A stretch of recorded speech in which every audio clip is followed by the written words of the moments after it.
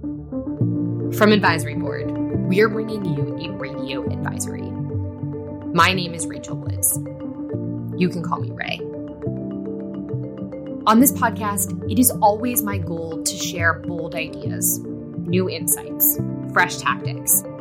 But today, I'm going to dig back into some of the recommendations that I've already told you. Because when it comes to protecting the nursing workforce, I'm not seeing nearly enough action.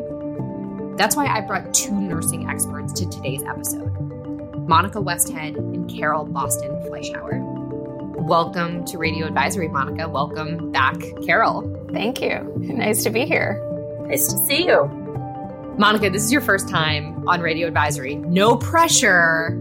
Are you a loyal fan? Are you a loyal listener at this point? I can confidently say this is the only podcast I listen to. Wow. I don't know if that is really good for me or really bad for podcasts in general. I'm not a big podcast fan in general, but I feel like Radio Advisory always has some interesting bits of wisdom. So I love this one. And now you get to be one of the people that's offering that wisdom.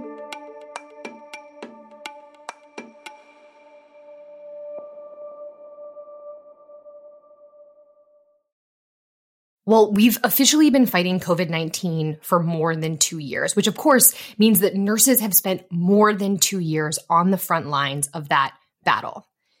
Do some level setting for me.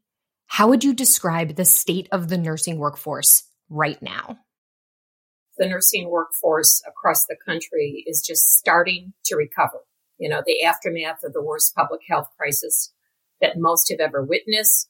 Those that remain employed are incredibly proud of their accomplishments, but they are also very, very tired, and they are questioning not so much a career in nursing, but the commitment to inpatient care delivery of all of the RN jobs out there. It's absolutely the hardest. What about you, Monica? How would you describe the nursing workforce right now? I agree with Carol. I think they are tired. They're burned out. They are frustrated with the environment in which they have been working for the last several years. And I think it goes beyond just the COVID-19 pandemic. The pandemic has surfaced some of the things that have always been problematic for the nursing workforce. And I think we've just reached a breaking point for the nursing industry. And that's left a lot of nurses themselves leaving the industry. Maybe they're leaving bedside nursing, like Carol mentioned, or maybe they're saying, hey, I don't even want to be in this healthcare business at all, which has left us with some very serious staffing shortages. That's something that many leaders felt during the latest Omicron surge. Now, Carol, I know that you've been on this podcast before, frankly, even before Omicron, to talk about the fact that these shortages were challenges not just for chief nursing executives, but for every single member of the C-suite, right? CFOs were willing to pay just about anything to make sure that we had enough bodies available to staff units. But my question is, did paying for more nurses actually fix the problem? Well, I think what you're referring to is C-suites paying a lot of money for travel nurses.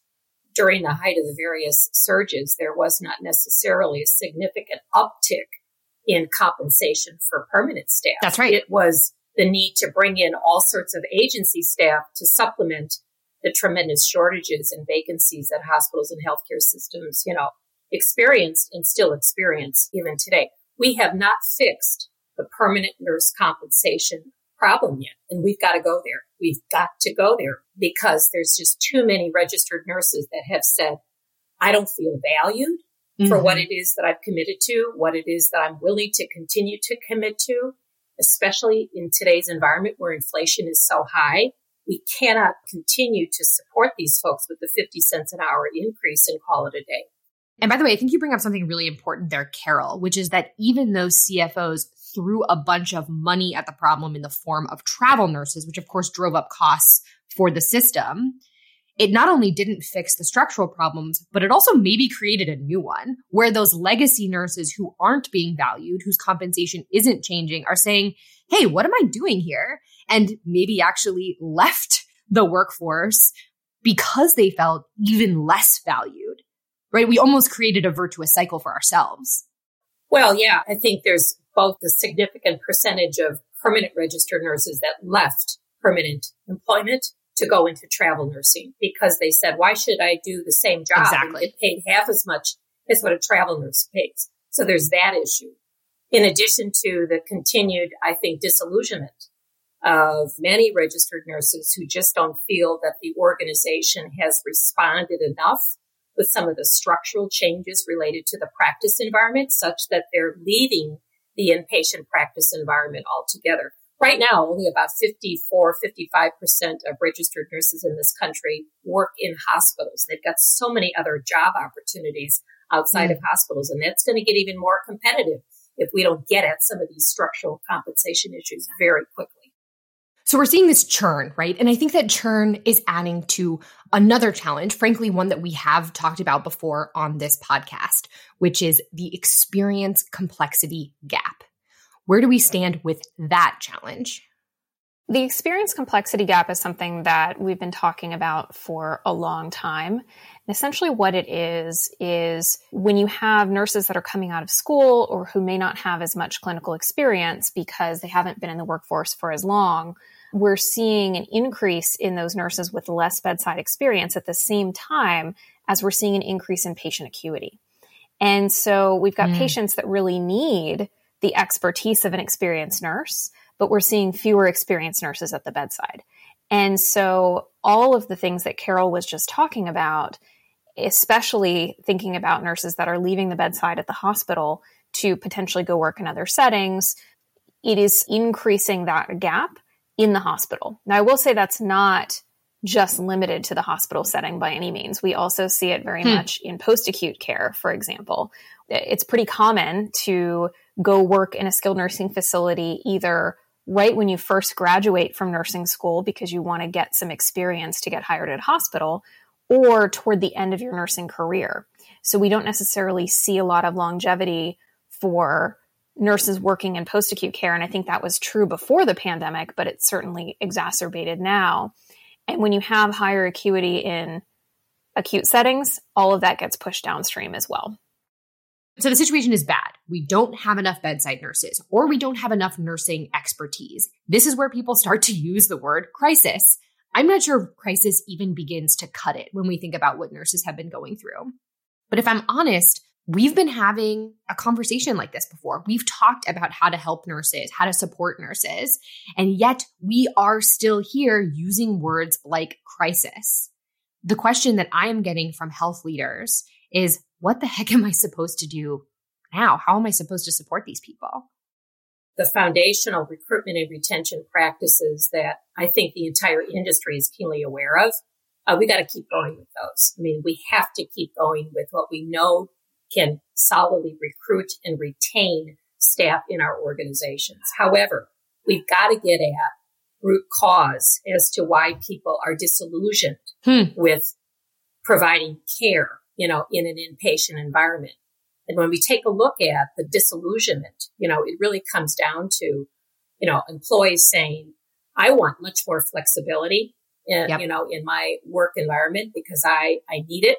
And if I can't get it from you, I'll go elsewhere. Secondarily, I want an organization that really cares about my personal well-being, right? And third, I want an organization that will help me rekindle my sense of feeling valued and feeling as if I'm contributing to the purpose that I committed to in the first place when I became a nurse. These are tough issues to get at, but they're deeper than the standard recruitment and retention practices that we've talked about historically. Carol, I would agree with everything you just said. And I would also add, nurses want professional development opportunities. And I think a lot of nurses leave the bedside because they want to pursue advanced practice. And for many of them, that is their career goal. But in other cases, it's because they're looking for some kind of professional development or professional growth that they don't necessarily see us able to provide to them within the current structure at the bedside. The other piece of the puzzle, I think, is support staff. If you are in a situation where you've got so much turnover and can't fill roles in the CNA ranks, that work has to go somewhere. And in many cases, that work is going on to the RNs. And so it's important to remember as we think about RN turnover, RN staffing, that RNs are one piece of a very complicated interdependent staffing puzzle.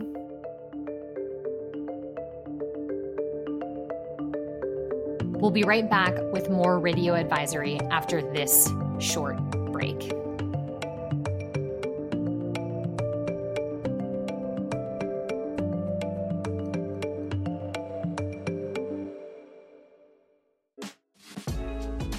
Healthcare news is nonstop, but the Daily Briefing can help you stay on top of what's happening. Each morning, we comb through 1,000 news clips from industry, national, and local outlets, and then sum it up in a daily newsletter.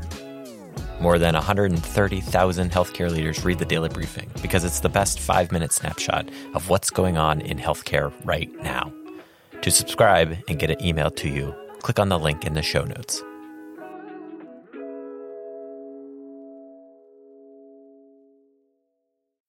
All right, let me admit to both of you, I'm having a little bit of deja vu here because I'm feeling like we've talked about this before. We talked about the challenge that nurses are, cleaning up rooms, and they shouldn't be doing that because there is no support staff, like you said, Monica. We've talked about the fact that we need to truly show nurses that they are valued and not just throw them a pizza party.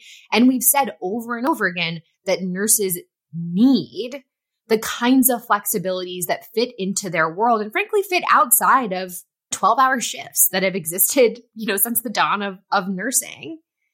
Why am I having deja vu? Why are we still out here telling leaders that they need to make these changes? I think these are very difficult changes to make. And it's not that anyone doesn't know that we need to provide nurses more flexibility, that we need to rethink what those roles look like, but it is just a lot more challenging to actually do those things than it is to rely on the smaller pieces that I think leaders have been trying to use for the last few years, hoping that eventually this would go away. And I'm not optimistic that the shortage is going to go away without some significant changes in the way that we structure nursing roles. I guess I'd go one step further, and I would say this is more than just C-suites feeling challenged by this. I think executive teams are now just coming to terms with what we're talking about in terms of a dollars and cents investment. And when I'm talking dollars and cents investment to support the workforce moving forward, it's beyond compensation. It's taking the time that you need to put in place the significant process and work environment changes to make certain that the registered nurses and other care providers who are being asked to staff and work differently are supported with change management to be successful in working in different models and in different roles. Wow, you are exactly right. Because if I think back to the last 2 years, there were certainly moments where leaders pushed for flexibility because they basically had no choice. But thinking about embedding flexibility into the career of a nurse as just one example of something we need to do, that's a huge operational undertaking. Right. How do leaders actually go about doing that? Well, think about this for a minute. When we think about staffing an inpatient unit, we have relied on predictable 12-hour work schedules and predictable, stable roles for one unit, for a registered nurse to work in. So if we're talking about flexibility in, for example, shifts, right, where we have 4-hour shifts or 6-hour shifts, we are totally disrupting the workflow of the standard 12-hour shift. Working as a registered nurse and, over the years, I had a schedule in my mind as to what I was supposed to do at 9 o'clock, at 10 o'clock, at 11 o'clock, at 12 o'clock. If you're interjecting different shifts into the 12-hour model, then you've got to have different handoff processes. You've got to have different relationships and operational supports between the staff that are coming and going in between that 12-hour model. This is hard to do. And we've talked about it a lot, but this is really hard to do. I also think shift flexibility is certainly one of the most important angles of flexibility, but another piece that a lot of health system leaders don't necessarily think about is where people are working and flexibility in terms of care setting, in terms of actual job role. I think a lot of leaders are still thinking about staffing based on individual units. So do I have enough staff to run this med-surg unit on this day? Versus more system-oriented thinking. Because when you think about what nurses want, you may have some nurses that have not thought, for example, about working in home health, but that's actually a really good fit for them because of the schedule flexibility or because of the difference in commute. Or working in a skilled nursing facility might be good for people who are looking for a specific amount of autonomy or leadership that they might not find in an inpatient unit. So I think when we talk about flexibility, we don't want to lose sight of what that means in a broader sense. It certainly means shift length, but it also means what type of work are they doing and where are they doing it? Yeah, I mean, I guess, Monica, from my perspective, where I'm hearing most of the concern right now is not so much the allowance of registered nurses to work in other sites or settings within the care system, more broadly defined, as much as how do I keep registered nurses in the inpatient setting as long as is possible? Because that's the biggest pain point that I think hospitals and healthcare systems are collectively saying is at a crisis level that shows no signs of reversal. And by the way, Carol, that might be true. That might be true that because the biggest problem is in bedside nursing, the kind of flexibility we need to prioritize first is kind of the basic shift type. But I think Monica has a really important point here. Because the shortage is so dire, I think the only way that we can actually address this problem is to think about the career of nursing in general and allow these kinds of flexibilities, because the opposite is probably also true. And just like some bedside nurses want to move to a post-acute setting or home health setting, there are probably also folks that want to, for a period of time, not for eternity, practice bedside nursing. And that kind of flexibility, I think, could allow us to kind of share our resources more broadly. Monica, what do you think about that? I think we have to think about nursing as an industry on the whole, because certainly there is a huge staffing crisis when it comes to inpatient acute care nursing.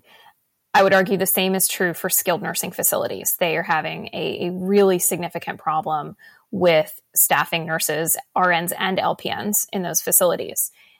At the same time, I heard from a nurse leader recently that they were just trying to keep nurses working in their system. And their goal was, I have a nurse that doesn't want to work full-time anymore, wants to work only a certain amount of hours per day. And this CNO was thinking, well, can I propose to that person that they do home health and they only take 3 visits a day? By doing that, it would allow that nurse leader to keep that nurse in the system and to retain that nurse who may at some point decide they want to come back to the bedside in the hospital, but it would keep that person from having to leave the system to get that type of flexibility that they were looking for. Or potentially to go to a competitor. Yeah, exactly. Right. And I think organizations and systems that they own post-acute care, they own home health, they own ambulatory practices. I'm seeing more and more executives say we've got to allow these folks to move around so long as they stay an employee of our system versus leave the system altogether. Which, by the way, is a completely different way than we've thought about nurses before. There is not a single executive that I talk to that isn't focused on the nurse turnover problem. But this conversation is making me think that they're thinking way too narrowly about nurse turnover. They are thinking about turnover at the inpatient level or at the unit level. And what you're describing is something that's a lot bigger than that. I think what more and more systems are saying is we've got to measure turnover from our system, not turnover from a unit or from a site within the system. That type of turnover is actually internal churn. It's not turnover from the system. And I do think more and more, executive teams are coming to grips with that change and what the metric actually should reflect. I think turnover is a difficult metric because it is just looking at people in the door versus people out the door, as opposed to where they're going, what they're doing. And I think we know that increasingly people that enter the nursing career are not looking to spend the entirety of their career at the bedside. They might want to do different things within that realm of nursing. And so just looking at pure turnover is not necessarily giving us the whole picture of where these nurses are going and whether they are leaving the industry entirely, whether they're going to other sites of care, or whether, as Carol mentioned, they are pursuing some of these new opportunities that we're seeing pop up for nurses across the healthcare industry. I disagree with what you just said, Monica. So I would be curious as to what you think should be the metric moving forward. I don't think that turnover is a bad metric. I think it's just that executives need to realize that we're probably not going back to a world where people are going to spend 20 years at the bedside anymore. So high turnover is probably just the norm. I agree with that because honestly, no other industry anymore measures loyalty by their employees in decades, right? That's just not the economy that we live in today. The idea of a lifelong employee feels very, very antiquated outside of healthcare. So I'm not sure why we're trying to get back to that inside of healthcare. And what I love that you're describing is the idea of enabling nurses to become system citizens, folks that are not loyal to a unit, but are loyal to the entire enterprise, which by definition means they could move around. They could adopt different shift lengths. They could move into the post-acute world. They can move back into the bedside. And that loyalty is to the enterprise, not necessarily to something as small as a unit, which does make it much more difficult to measure. But perhaps that's the goal that we're moving towards. We've focused a lot on flexibility here. We've talked about flexibility that nurses want. And frankly, we've talked about some of the flexibility that hospitals still need today. These are big changes that we're suggesting that involve a lot of operational firepower. But my question is that enough? Is that going to be enough to address understaffed units that truly have a shortage of bedside nurses? Well, we've agreed that to achieve true workforce flexibility is hard. And we, I think, are also agreeing that that in and of itself is not enough. We have a demand-supply imbalance of registered nurses in this country, and we can't continue to staff our inpatient units with the type of legacy staffing models that we had when we had enough registered nurses in this country. And so the second structural challenge here is really getting aggressive about alternative staffing models above and beyond what we've historically done in the past. And that's hard philosophically. It's hard operationally. It's also hard from a dollars and cents perspective, because when you're changing the work of what a registered nurse does, including who she or he might be working with to support the work, you need time, you need coaching, you need change management support in order to transition these folks into a new way of working. That's another example of the investment that I'm talking about here. You can't change a staffing model on a dime. It takes time to do this right. And time is money. I'm curious that we're this far into our session and neither of you have brought up a word that is used a lot when we talk about nurses. Neither of you have brought up the term resiliency. Why is that? Is that missing from this conversation? I think resiliency is really important. We all know that we have to support our nurses. We have to provide them the mental health support that they need, the rest that they need, but none of that is enough. And I think a lot of leaders will sometimes focus on resiliency to the exclusion of putting in the additional work to actually make these structural changes. And they will say, well, I'm providing time off, I'm providing aromatherapy, I'm providing, mental health support, but they're overlooking the root cause of some of the issues that are causing this burnout in the first place, which are a lot of these structural issues that Carol was just talking about. And that's why we're basically describing changing the career of what it means to be a nurse and what it means to practice at the bedside.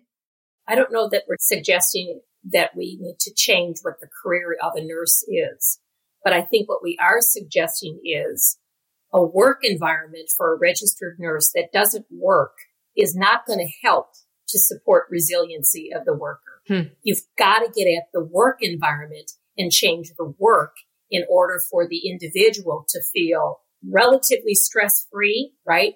Confident that the types of things she or he will need on a daily basis to provide care are always there. And the processes are functional versus dysfunctional. Resiliency, of course, is important, but resiliency is more than just emotional support. That's right. Resiliency also requires structural change to the work environment within which these workers are trying to be successful. So if we need to be willing to change the structural aspects of nursing, what is the one thing that you want our listeners to focus on right now? To change the structural environment within which registered nurses work does not compromise nursing practice. It does not compromise what it means to be a nursing professional. In fact, it's just a reflection of the organization responding to what today's professional needs in order to remain effective. To my colleagues who remain concerned that some of the massive structural changes we're suggesting could denigrate what the historical role of the registered nurse has been, right? I would say, gosh, don't view this from a glass half empty perspective. View this from a glass half full perspective. We're trying to help the registered nurse be a professional in today's environment versus continue to cultivate an environment within which the professional nurse cannot function at the top of license. Carol, I love everything that you just said. I've been hearing a lot about people saying that nurses finally know their worth. I think nurses have always known their worth. We're at a point now where executives beyond just the CNO are starting to realize the critical importance of the RN and the environment that the RN is practicing in to the success of the overall health system. And I think if I were to think about the one thing that I would want people to take away, it would be that system thinking element. You can't fix the nursing problem without fixing the support staff problem. You can't fix the nursing problem in one setting without thinking about other settings. And so as much as I agree with Carol about making sure that we are providing opportunities for nurses to really enjoy being nurses again, I think we also need to think strategically about the role in which we are putting nurses and how we are supporting them structurally across the healthcare delivery system. Wow. Well, there are definitely no easy answers here anymore, but I'm glad that the two of you are working with executives and trying to push us to really think differently about nursing. Thanks for coming on Radio Advisory. Thank you, Ray. Thank you, Ray.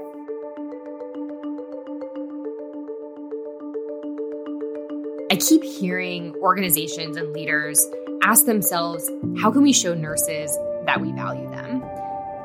Monica and Carol are right. There are no easy answers anymore. The best way that we can show nurses that we value their work is to actually address some of the structural root cause problems in nursing. It is not going to be easy. But remember, we're here to help.